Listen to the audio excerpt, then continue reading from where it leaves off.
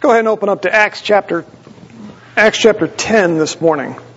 Last week I had mentioned we're going to be sort of revolving around the idea of paradigms and paradigm shifts. I don't know if you remember that from last week. A paradigm is a lens through which we view something. For instance, evolution would be a paradigm. It's the way that we look, or I shouldn't say we, but it's the way that people look at the creation. They see it through the lens of evolution. That's the paradigm. Another paradigm would be creationism. It's the lens through which you look at and see things. And it's primarily a scientific term, but the paradigm now is used for all kinds of things, social things, religious things, and all that. So today we're going to look at a paradigm shift. One of my favorite examples of this comes from medicine. Prior to the 1980s, doctors were pretty much convinced that stomach ulcers were caused by stress and spicy foods. In fact, I kind of remember that growing up. I knew some folks that had ulcers and they were told don't eat spicy foods and, caused by stress, things you maybe too much acid, and so they put you on antacids and everything else. However, in the early 1980s, two Australian doctors by the name of Barry Marshall and Robin Warren made a discovery that kind of rocked the medical world, but not quite immediately. One of them had discovered that people with ulcers had something called H. pylori in their stomachs. And he began to think that maybe H. pylori, a bacteria, doesn't belong in the stomach, it actually belongs in your large intestines. That maybe H. pylori was the cause, and so that he began to do some research, and he became convinced that H. pylori was the cause of most stomach ulcers. And he also found that by treating those with stomach ulcers with antibiotics, that it would resolve the problem. Now, at first, the medical community's reaction was crickets. Just silence. Nobody was interested in hearing it. He couldn't get his research published in any medical journals because they refused to accept it, or when they did accept it, they would refuse to publish it. And so he would finally get a medical journal to accept his research, and then he would wait, and wait, and wait, and he would ask, and they would make excuses for why it wasn't published. When he did get an opportunity, or when these two doctors got their opportunity to present their work, they were met with constant criticism. Their work was disputed and rejected, but not on the basis of science, but ultimately because it just couldn't possibly be true. Because everybody knew that ulcers were caused by stress and spicy foods and maybe too much acid. In fact, according to Dr. Marshall, the one who discovered H. pylori, he said this: to gastroenterologists, the concept of germs causing ulcers was like saying that the earth is flat. Another major factor in rejecting his work was the lack of funding and support from drug companies. At the time, drug companies were making billions off of antacids. And some of them told him specifically, we're not interested. Why would we want to fund research into something that could take away our profits and our proceeds? And oftentimes that's where the money comes from. You've got primarily two sources of funding for this kind of stuff: drug companies and the government. It's got to come from somewhere. Sometimes investors as well, but oftentimes it's the drug companies and others. So they certainly weren't interested in doing something that would negatively impact their sales. I'm not sure of the validity of this story. It's somewhat anecdotal, but I heard one time that when these two doctors were finally given an opportunity to present their findings and their research at a conference, a medical conference, they weren't able to finish their presentation because the doctors in the audience began to boo and hiss rather loudly and pretty much forced them off the stage. So, Dr. Marshall decided to take a rather bold move and infected himself with H. pylori and then treated himself. In fact, I met with Dr. Larry Lytle. Some of you know Dr. Larry Lytle. Met with him last week for lunch, and we talked about a number of things, and he mentioned something about medical science and how it works related to COVID and some other things and the whole vaccines and all that. And so I said, yeah, it kind of reminds me of that story about H. pylori. Immediately he went, yeah, he goes, the doctor had to infect himself. just to get people's attention, and so he did. And what's interesting about that is the reason anybody learned about it was because an Australian tabloid called The Star caught wind of it and published an article that was titled, "Guinea Pig Doctor Discovers New Cure for Ulcers and the Cure." And so it took a tabloid to publish a story. Well, some other doctors kind of caught on to that and were interested, and ultimately it led to the National Institutes of Health here in the United States finally declaring that the cause of 90% of duodenal and gastric ulcers was H. pylori, and that the primary treatment should be elimination of the bacteria through treatment with antibiotics. 10 years later. So for 10 years, they tried to get people to listen, but because they had this paradigm that said, no. The truth is, we know what causes ulcers. And even though there was scientific evidence, and even though these guys could demonstrate the truth, nobody wanted to listen. They plugged their ears and didn't want to listen. But gradually, over that 10-year period, the paradigm shifted to where now, if you went into the doctor and you said, "I think I have an ulcer," and you tested, and he said, "Well, it's caused by H. pylori," and you went, No, come on, it's stress or spicy foods, I'll just knock that off," he would probably laugh at you. Where prior to the 1980s, it would have been the other way around. That's a paradigm shift. We're going to talk a little bit about that today as it comes to Jews and Gentiles, but I actually discovered something in my research here, and I thought it would be interesting.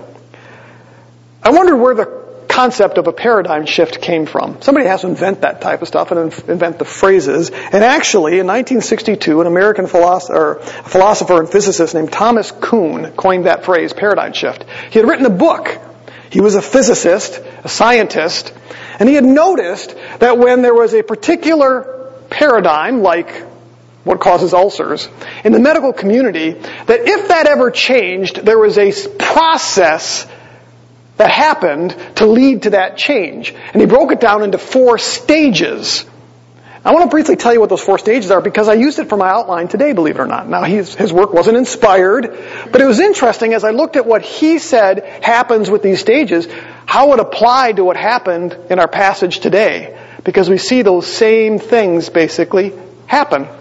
The first stage, he said, he called it normal science, and that's what I call the accepted paradigm. And that's simply, there's a paradigm, everybody accepts the paradigm, it's active, it's the lens everyone uses. That's the first stage. Is it just the paradigm exists? It's what everybody thinks. Evolution. It took millions and billions of years for all this to happen. Everybody just accepts it, or most people. Okay? Doesn't mean you don't have some detractors, you always have some. But the accepted paradigm, that's the first stage. The second stage, he said, was something he called extraordinary research. I want to just say it's the paradigm challenged. That's the second stage. This is when research starts to lead to showing problems or cracks in the paradigm. It's kind of thrown into a state of crisis. More people begin to question it. As a result, and I love this, scientists begin to push the boundaries of science to try to prove the existing paradigm. In other words, there's evidence coming in that something's wrong with the paradigm. But instead of just looking at the evidence and going, "Oh, interesting, our paradigm's wrong," they do everything in their power to try to prove that the paradigm is right, and they even bend the rules of science to try to make it fit. Does that sound like evolution to some degree, folks? You know? Bend the rule, because that paradigm is true. And so he calls it, they do extraordinary research, not to discover the truth, but to prove their paradigm is right. The third stage, he referred to it as the adoption of a new paradigm. I just called it the new paradigm surfaces. In other words, it starts to come to the top. So you have the original paradigm, then it gets challenged, then this new paradigm starts to bubble to the surface, begins to start to accumulate more evidence. So this new paradigm is formed, it gains new followers, but there's always resistance to it. We're going to see that not so much today, but we'll see that next week, not next week, 2 weeks from now when Dustin preaches on the next section. Next week, Dave will be preaching. Dave will be here. I think he's going to do a story on Jonah and some pictures of what he was able to see what Jonah saw when he was over in the Middle East. Some great pictures. So this new paradigm starts to surface. And then lastly, the fourth stage, he referred to it as the aftermath. I just refer to it as the new paradigm realized, meaning when the new paradigm sort of becomes the reality and is the generally accepted paradigm. So essentially a paradigm shifts when the usual way of thinking about something is replaced by a new and a different way of thinking about something. Now, Kuhn was a scientist, so his work focused primarily on science and philosophy, but the concepts of paradigm shifts actually apply to everything from science to medicine, philosophy, history, religion. We've even got paradigms in history that tell us how to view history. And sometimes those are radically changed. I just finished reading 2 books for my birthday this year and for Father's Day. I think it was Father's Day or my birthday. I asked for some archaeology books. So one of them was 12 different places that Jesus specifically visited. It was called When God Came Down, or Where God Came Down. And it shows the archaeological evidence for some of the places where we see Jesus, like his birth in Bethlehem, etc. The second one I'm almost finished with right now is 101 archaeological discoveries showing the validity of the Old and New Testament. Fascinating. It's just one chapter on each one of these. What's interesting is it continues to talk about the paradigm that most archaeologists use to view history. And that paradigm is really wrong. It's not a biblical paradigm. And so in this book, he has a different paradigm he uses, that the Scriptures are true. And so he looks at those historical things through the lens of the Scriptures. So today, we're going to actually look at a passage. We get to witness a major theological paradigm shift for Peter. I'm going to actually use these 4 things, this process, if you will, that Kuhn mentions to form our study today. So the first one is the accepted paradigm. What is the accepted paradigm? In the first century, most Jews believed that Gentiles were unclean. They were unholy because they didn't practice the dietary and the purity laws of the Old Testament. For this reason, most of them also thought that it was unlawful to associate with Gentiles for fear of being defiled themselves. That was their paradigm. Gentiles were off limits. You don't touch them, you don't associate with them, you don't hang out with them because it would not please God. It makes you dirty. They rub off on you. Now we have to be clear about a couple of things. First off, we see Peter reference that in chapter 10, verse 28 today. When he walks in, he sees all these Gentiles, he realizes it's unlawful for me to be here with you. That's what they believed. Now we have to be really clear about something. I alluded to this last week. The Old Testament did not say that Gentiles were off limits and couldn't be touched and that Jews should stay away from them. In fact, I mentioned last week as well that there's Gentiles in Jesus' lineage. In fact, we know of at least 4 of them. 4 of the 5 women mentioned by Matthew in Jesus' genealogy are all Gentile women. We've got Tamar, Rahab, Ruth, Bathsheba. The law, in fact, you can turn here with me, Numbers chapter 15. Numbers chapter 15 actually spells out laws or a law related to Gentiles bringing their sacrifices before the Lord. Numbers chapter 15, verses 14 through 16. If an alien, that's a Gentile, sojourns with you, in other words, if he's in your midst, or one who may be among you throughout your generations, and he wishes to make an offering by fire as a soothing aroma to the Lord, just as you do, so shall he do. As for the assembly, there shall be one statute for you, and for the alien who sojourns with you. A perpetual statute throughout your generations, as you are, so shall the alien be before the Lord. There is to be one law and one ordinance for you, and for the alien who sojourns with you. In other words, he says, Gentiles can approach me the same way you can approach me. They weren't off limits. But yet the Jews, by the time we get to this first century, believed that the Gentiles were not a part of God's redemptive plan. They were off limits. They were dirty. They were untouchable. If you went near them, you somehow became filthy. We see this in the Scriptures. Think about John 18:28 when Jesus was arrested and they took him before the Romans. It says that the Jews refused to enter. Why? It's Gentile territory. They can get filthy. They had no problem murdering an innocent man, but somehow going into the Praetorium, that was off limits because it was all Gentiles and it was a dirty place to be. In fact, John chapter 4 verse 9 tells us they had the same problem with Samaritans. They were just as dirty as the Gentiles. So these Jews had this paradigm. We are God's chosen people. We're okay before Him. Everybody else, they're dirty. Gentiles, half-Jews, those Samaritans. And so they lived their life that way, including Peter. In fact, Peter, even after today, even though he accepts this paradigm shift, kind of has a little bit of a lapse a little bit later. Paul mentions having to call him out because when Peter's hanging out with the Jews and the Gentiles, he's fine with the Gentiles as long as there's no Jews around, but when the Jews show up, he's a little embarrassed by it, thinks he might be called out. So he even struggles a little bit later, and probably not so much because of what's in his head, but because he doesn't want his Jews who believe differently to have a problem with him. So this paradigm that was accepted was that Jews were off limits. They were not a part of God's redemptive plan in some respects. They were unsavable because they weren't Jews. So that's the paradigm, the accepted paradigm, that first phase. Now let's get into the text, because the next phase here is the paradigm, if you remember, Kuhn said, was challenged. Something happens to that paradigm. So our passage last week is where we pick up today where our passage last week actually ended. We were introduced to this God-fearing man named Cornelius. He was a Gentile, a Roman centurion. He was living in the capital city, Caesarea. One day, while he was praying, the Lord sent him an angel.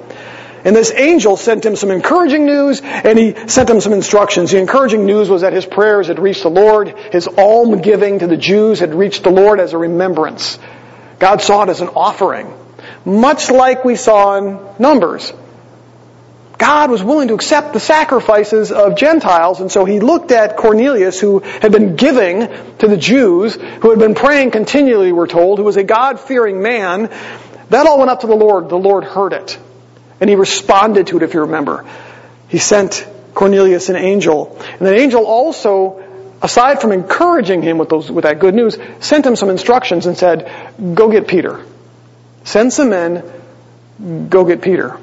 And we were told, in a couple of places in Acts, that the angel told Cornelius, Peter has a message for you, and it's about how to get saved.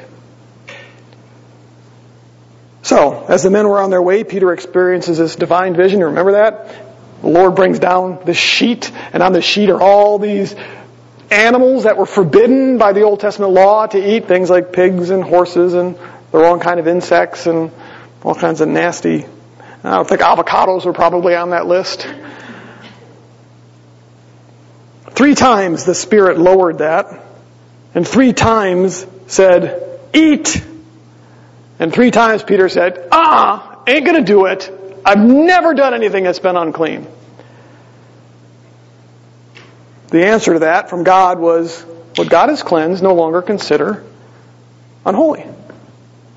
In other words, the Lord had purified the unclean foods. This right here gave Peter permission, and the rest of the Jews permission, to now eat the things that were considered unclean in the Old Testament law. It's partly why Paul himself says, hey, I can be all things to all people. When I'm with Gentiles, I can do what the Gentiles do. I can include going to the market, and I can eat food in the marketplace. If he wanted to have a bratwurst, he could have a bratwurst. But there was another meaning to it. We're going to see that today. This is another example where there's a double meaning in the Scripture, something presented in the Scriptures. We know that what the Lord did here was to suspend the dietary food laws. Again, it's pretty clear in the rest of the Scriptures. However, as we'll learn in a moment, the Lord intended for another application, and it relates to the paradigm described a couple of minutes ago. Peter didn't understand this initially, but we're going to see in a moment, ultimately he gets it. There's a new paradigm coming. So Peter arrives at Cornelius' house. Look at verse 23. We'll get into the text. Acts chapter 10, verse 23. Second half of it, actually. And on the next day, he got up and went away with them, these men who'd come to him. And some of the brethren from Joppa accompanied him. And on the following day, he entered Caesarea. Now Cornelius was waiting for them, and he had called together his relatives and his close friends. When Peter entered, Cornelius met him and fell at his feet and worshipped him. But Peter raised him up, saying, "Stand up. I too am just a man." And so what we basically find here is that when Peter arrives, Cornelius is waiting anxiously for him. It would have been about 4 days probably because of the travel time that was necessary. 2 days for the men to get to Peter, and then 2 days to get Peter back to where they were at. But it wasn't any private meeting, we find out here. Cornelius had gathered together not just his immediate family, but all of his servants, as well as his relatives and his close friends. This was a large group of people. Now remember, Cornelius was probably a fairly wealthy man. That's what we expect of the commanders in the Roman army. Probably had a fairly large house. He had servants of his own. He was well liked, well respected, probably had a lot of friends. And so he gathered all these folks in. Now based on his behavior when he saw Peter, he was obviously in awe of Peter. Now the text here, in most Bibles say that he bowed down and worshipped him. The NIV, I think, is the only one that says that he simply fell at his feet in reverence. And the reason is it's kind of unclear. The term bow down literally means to bow down, and sometimes it's used to refer to worship. So we're not really sure here if Cornelius thought Peter might have been some type of angelic or divine person that came in, some special. Think about what he had heard about Peter. The healings, and as far as we know, Peter hadn't raised anybody from the... Actually, Peter raised somebody from the dead. Maybe he heard about that. Right?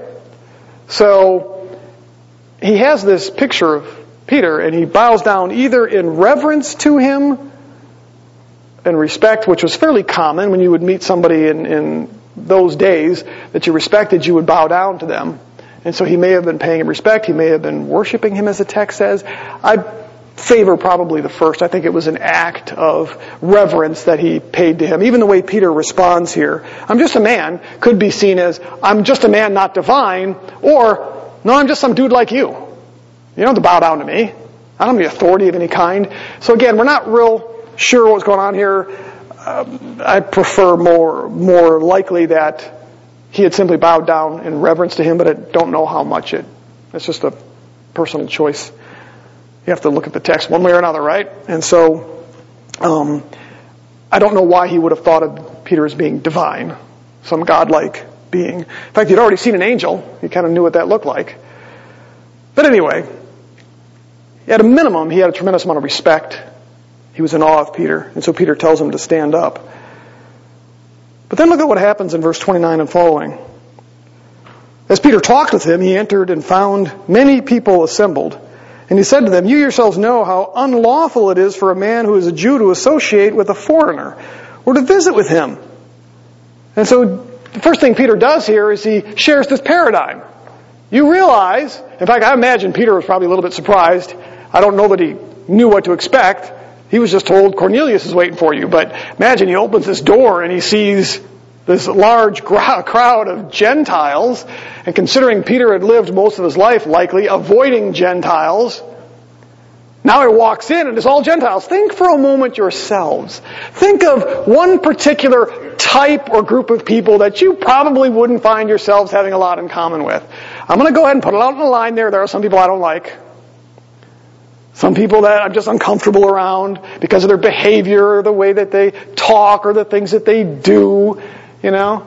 For me, it's not usually based on color of skin or that type of stuff. It's usually how they talk and how they behave, you know. You walk in and hang out with somebody and every other word out of their mouth is the F-bomb or anything like that. It all just makes you squeamish a little bit, you know. And so just imagine, in your head, think of who that is for you.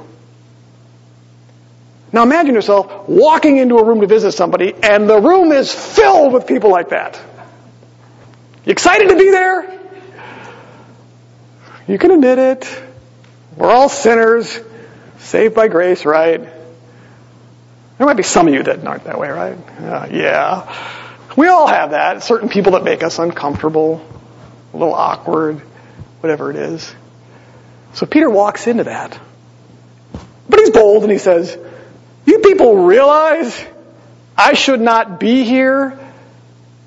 The law says this is a bad thing." But he continues, because he doesn't just say what the paradigm is, he actually kind of repudiates the paradigm now. He realizes there's a new paradigm.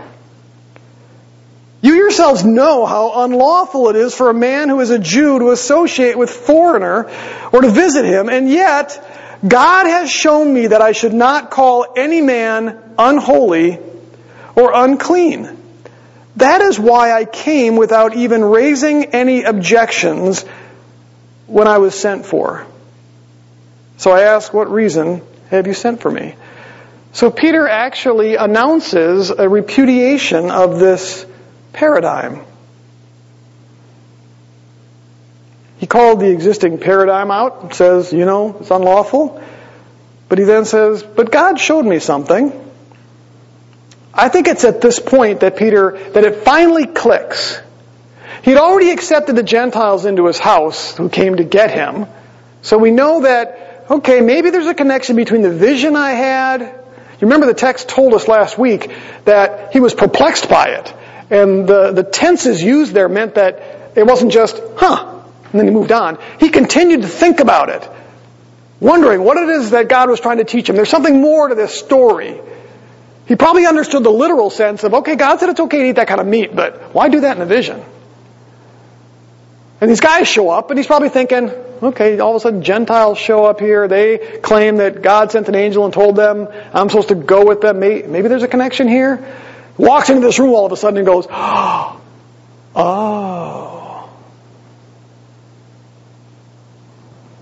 So all of a sudden things begin to click in his mind. He says, I came because God showed me that what he had cleansed, or I love the way he says it here. He says, God showed me that I should not call any man unholy or unclean. That is why I came without even raising any objections and why I was sent. And so it starts to click. Oh, that vision. It's because God said I should not consider any man unclean. Gentile, half Jew, Bears fans, Cleveland Browns. I grew up in Green Bay, y'all know that. Now, while Peter had begun to grasp what God was doing, I think his understanding here was still somewhat incomplete. He didn't quite understand the full paradigm shift that was about to happen. Look at verses 29 and following. That's why I came, even without raising any objections when I was sent for. In other words, okay, I get it. The new paradigm is Gentiles are not unclean. But notice what he says next. So I asked, for what reason have you sent for me? He still didn't know why he was there.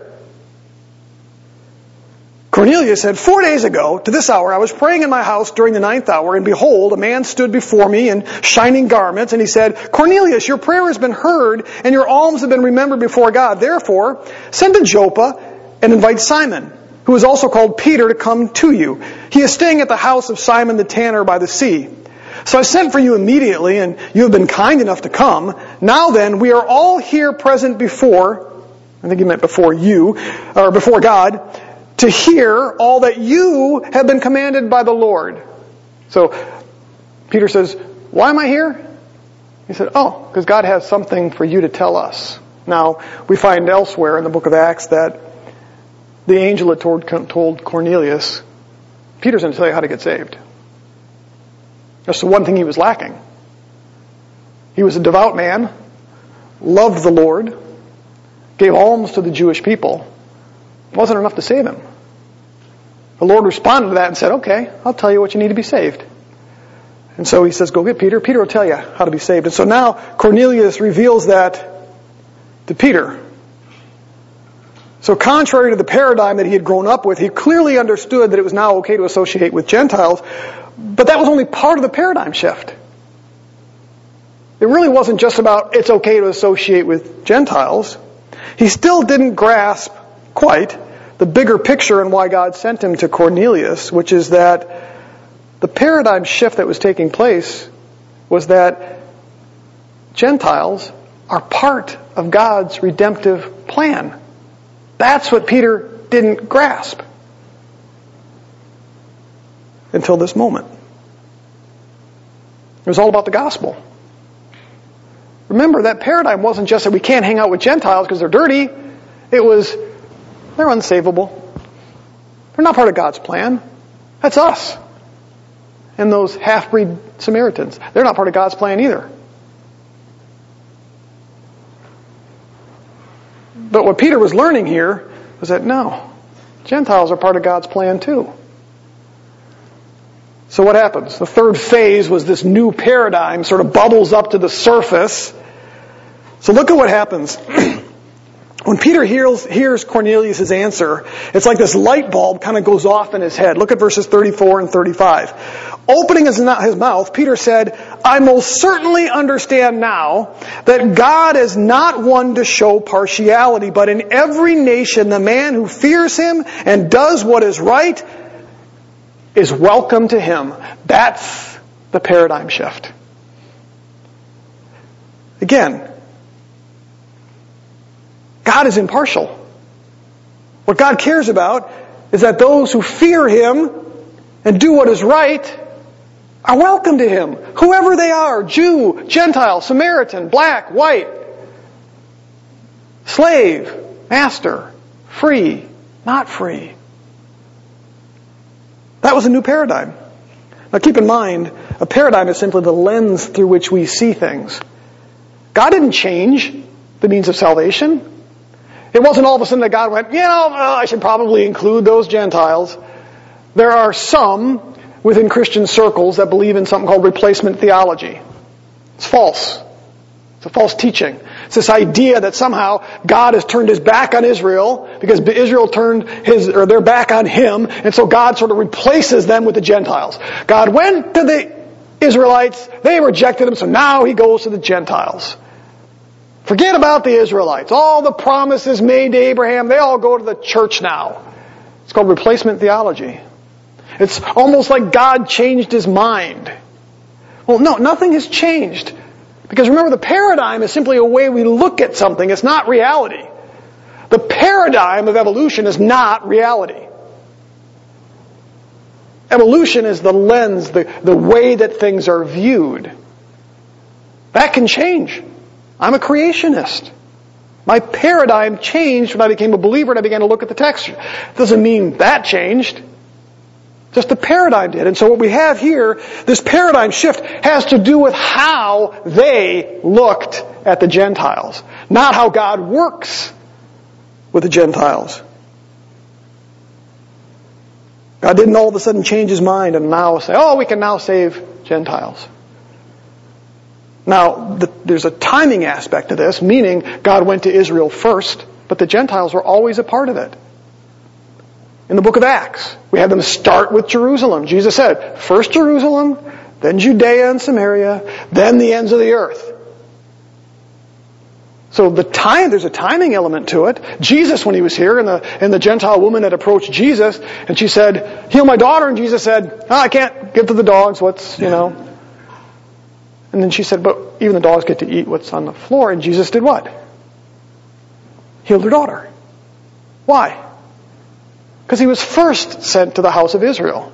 He was their Messiah. God was going to work through Israel to establish his redemptive plan. Again, it doesn't mean the Gentiles were excluded. There's a timing issue involved as God works out his plan, his means of salvation. So,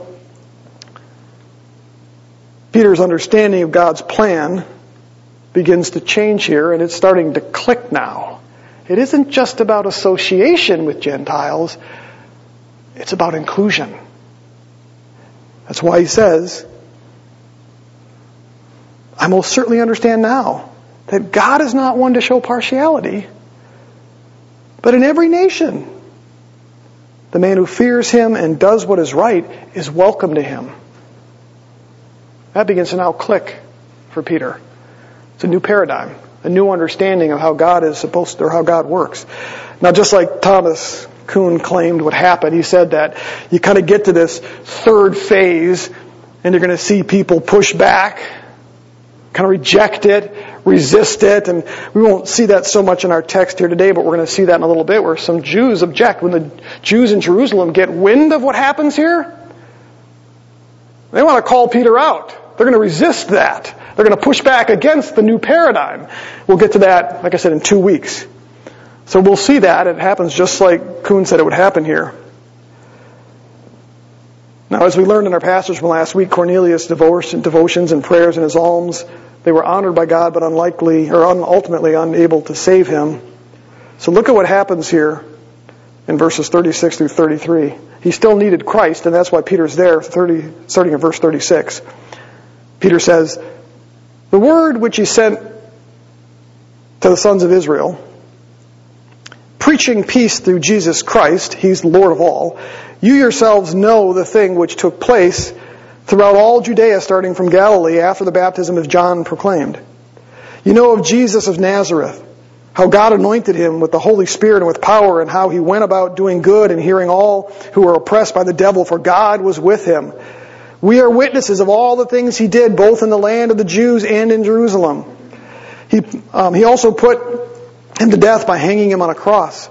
God raised him up on the third day and granted that he become visible, not to all the people, but to witnesses who were chosen beforehand by God, that is, to us who ate and drank with him after he arose from the dead.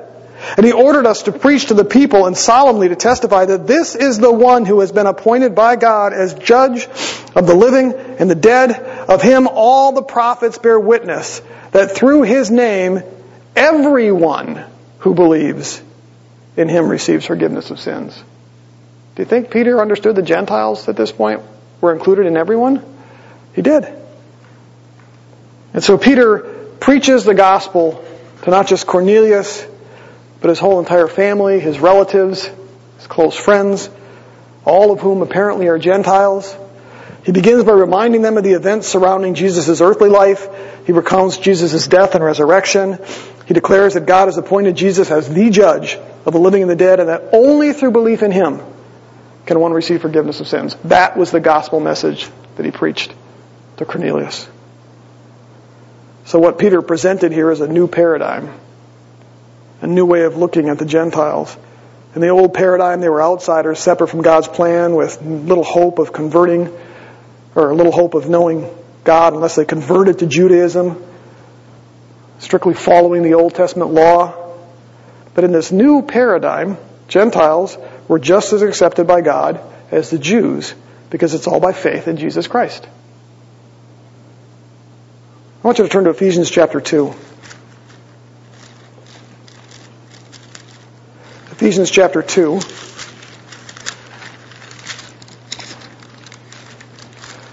Jump down to verse 11. Paul describes this beautifully to the Gentiles in Ephesus. Starting at verse 11. "Therefore remember that formerly you, the Gentiles in the flesh, who were called the uncircumcision by the so-called circumcision," we had a little bit of name calling there, remember, "well, those are the uncircumcised people, we can't hang out with them." He says, "Remember, you were once called uncircumcised by the Jews, which is performed in the flesh by human hands. Remember that you were at that time separate from Christ, excluded from the commonwealth of Israel, and strangers to the covenants of promise, having no hope and without God in the world. But now in Christ Jesus, you who formerly were far off have been brought near by the blood of Christ." Now what he's getting at there is not that Gentiles couldn't know God, because again, in the Old Testament they could, they just had to convert to Judaism. But he's saying because you were Gentiles, you were sort of, in that state you were separate. You didn't know the promises given to Israel. You weren't a part of the commonwealth of Israel. They literally had to convert, become Jews in order to become part of that. But they could nonetheless become part of Israel. We saw in the Old Testament again Numbers that they could bring sacrifices before the Lord, the same way that Israel did. So same rules applied. You want to be part of God's family, so to speak, got to be part of Israel. If you're a Gentile, become part of Israel. Kind of the picture. "For he himself is our peace, who made both groups into one and broke down the barrier of the dividing wall by abolishing in his flesh the enmity, which is the law of commandments contained in ordinances, so that in himself he might make the two into one new man, thus establishing peace, and might reconcile them both in one body to God through the cross, by it having put to death the enmity. And he came and preached peace to you who were far away and peace to those who were near." In other words, he preached to the Jews and to the Gentiles both. "For through him we have both our access in one Spirit to the Father. So then you are no longer strangers and aliens, but you are fellow citizens and with the saints and are of God's household, having been built on the foundation of the apostles and the prophets, Jesus Christ himself being the chief cornerstone, in whom the whole building being fitted together is growing into a holy temple of the Lord, in whom also you are being built together into a dwelling house of God in the Spirit. Paul spells out that Gentiles are a part of God's redemptive plan. And so Peter now preaches that to Cornelius and his family. New paradigm. It's shifted. The last stage that Kuhn mentioned was when that new paradigm becomes realized. It becomes the dominant paradigm. One thing that Kuhn proposed in his description of this paradigm shift is that this new paradigm becomes the dominant view once the evidence supports it. In other words, evidence is critical to the acceptance of the new paradigm. It happened with ulcers. Once the doctor started looking at the research and seeing, he infected himself, doing the math in their head, it's like, okay. Then the shift began to happen, and that new paradigm that was presented, that had bubbled to the surface, starts to become the dominant paradigm. We see something actually similar here, and so I ask, what's the proof that Gentiles are just as worthy of God's acceptance and salvation as the Jews were when it's based on faith in Jesus Christ? What's the evidence of that? Well, the Lord didn't leave Peter without the evidence that he needed. In fact, he would use what's about to happen when he goes back to Jerusalem and those Jews up there say, Peter, what are you doing? You're hanging out with those dirty people. He uses this as the evidence of this new paradigm. Look at verses 44 through 48. While Peter was still speaking, he didn't get an opportunity to finish his gospel presentation. While he's still speaking these words, the Holy Spirit fell upon all those who were listening to the message. All the Gentiles. What happened? The Holy Spirit fell upon them. All the circumcised believers who came with Peter were amazed. In other words, all the fellow Jews, I think there were 6 of them that came with Peter if I did my math right. They're amazed. They see the Holy Spirit pour down upon these dirty Gentiles. For they were hearing them speaking with tongues and exalting God. Then Peter answered, surely no one can refuse the water for these to be baptized who have received the Holy Spirit just as we did, can he? And he ordered them to be baptized in the name of Jesus Christ. Then they asked him to stay on for a few days. Essentially what we have here is a mini Pentecost. But this time, instead of the Holy Spirit being poured out on the apostles, it's poured out on a group of Gentiles. While he's still speaking, this happens. The other Jews are amazed. Why? They didn't expect it. God doesn't include the Gentiles. Well, he must. In fact, the Old Testament promised a time when God would pour out his Holy Spirit on those people who were not his people. It's exactly what happens here. In fact, in the book of Corinthians, Paul says that's the primary purpose of the gift of tongues. It's a sign to the Jews when God pours out his Spirit on those that he's pouring it out, they're his people. If you're a Jew and you see that, and the Spirit's not poured out on you, there's a problem. So when you as a Jew see the Spirit poured out on somebody and you see God speaking through them in tongues, that's your evidence that they're God's people and you're on the outside. As a Jew, that ought to convict you. So Luke highlights this amazement, but what we see here is that this old paradigm is shattered right before their eyes. In fact, Peter says, surely, in other words, I'm convinced nobody should refuse to allow these people to now be baptized. What did baptism represent? Becoming a disciple of Jesus Christ. That's when you are made part of the body of Christ, at least in a public sense. When the Jews at Pentecost said, Peter, what should we do to be saved? And he says, repent and be baptized. Repent, walk away from the old lifestyle, turn your back on sin, and become a disciple of Jesus Christ. Become part of the body of Christ. Become part of the church. And so what Peter says here is, these Gentile believers are part of the body of Christ. And who are we to stand in the way? In fact, he uses that as evidence when last thing he says to the Jews in Jerusalem, and again, I think Dustin will cover this. His last bit of evidence to them was, how could I stand in the way? If God did this, how could I not? And so, the evidence, the proof of this new paradigm, that God had accepted the Gentiles, forgave their sins, made them part of the body of Christ, proving that they were part of His redemptive plan, was the Holy Spirit. God pouring out on these individuals. So what's our conclusion to all this? There is one big takeaway. That's all I've got for you today. One big takeaway. And it comes right from Peter's mouth. God's not impartial, or God is not partial when it comes to salvation. He's not a respecter of persons. He doesn't care if you're black or white, rich or poor, religious or not religious, if I can say it that way, whether you're Jewish or Gentile. What God cares about is found by Peter in verse 34. The man who fears Him and does what is right is welcome to Him. Now that phrase, does what is right, we understand theologically means accepting Christ. It's not by works, it's by faith. That's what's right. It's defined that way in the Scriptures.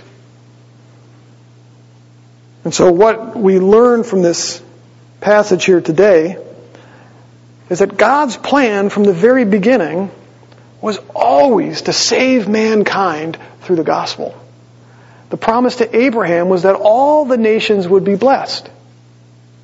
And even though God chose to work through Israel, make Israel, if I can say it this way, the means to get us to the gospel. In other words, He would use a people group, the Israelites, to help us establish and show His plan for mankind, the bringing of a Savior, a Messiah, etc. But even with that, always within there, He didn't exclude the Gentiles. They were always part of His plans, and Israel was simply a means to get us to where we find ourselves today. The Jews misunderstood that. It became exclusive. It's all about us. We were given the law. They excluded the Gentiles. They didn't reach out to the Gentiles. They pushed them away. And so we have this paradigm develop on who's in and who's out. Who's worthy of salvation, who's not. Do you think maybe we ever struggle with that to some degree? Come on, be honest. It's a whole lot more fun to share the gospel with somebody we like than the one we can't stand. The one who's dirty and nasty and makes us feel uncomfortable. Am I wrong? Am I stepping on any toes? God's plan has always been to save the most worthless because He's impartial. What He cares about is the one who fears Him, does what is right, and He says, you're welcome. And so we see that take place today. Paul in his, I call it his doctoral thesis, the book of Romans. It's all about the gospel. He spells it out in technical terms. Exactly how God worked through the gospel. But he says this in chapter 10, verse 11 and following. For the Scripture says, whoever believes in Him is not disappointed. Notice it says, whoever believes in Him is not disappointed. For there is no distinction between Jew and Greek. For the same Lord is Lord of all, abounding in riches for, here's another word, all who call on Him. Whoever will call on the name of the Lord will be saved. That's what we see take place here. It's nothing new from God's perspective. That was always His plan. The Israelites got it all screwed up. And even Peter through his time with Christ, didn't quite get it until God decided, okay, I'm going to challenge Peter. I'm going to challenge his paradigm. Does it through the food laws first with the vision that he had. Then challenges him practically by sending him into the midst of the people he couldn't stand to be around. And all of a sudden the lights go on in Peter's head. And what we're going to see in a little bit is that Peter then becomes the catalyst to change it for the church as a whole back in Jerusalem. And so he'll take this message back because they're challenged with it as well. But then ultimately, the rest of the book of Acts does what? Focuses on the Gentiles. This is a transitionary piece of scriptures where it sort of hands off from Peter to Paul, and we see then the church explode within the Gentiles. Pretty cool.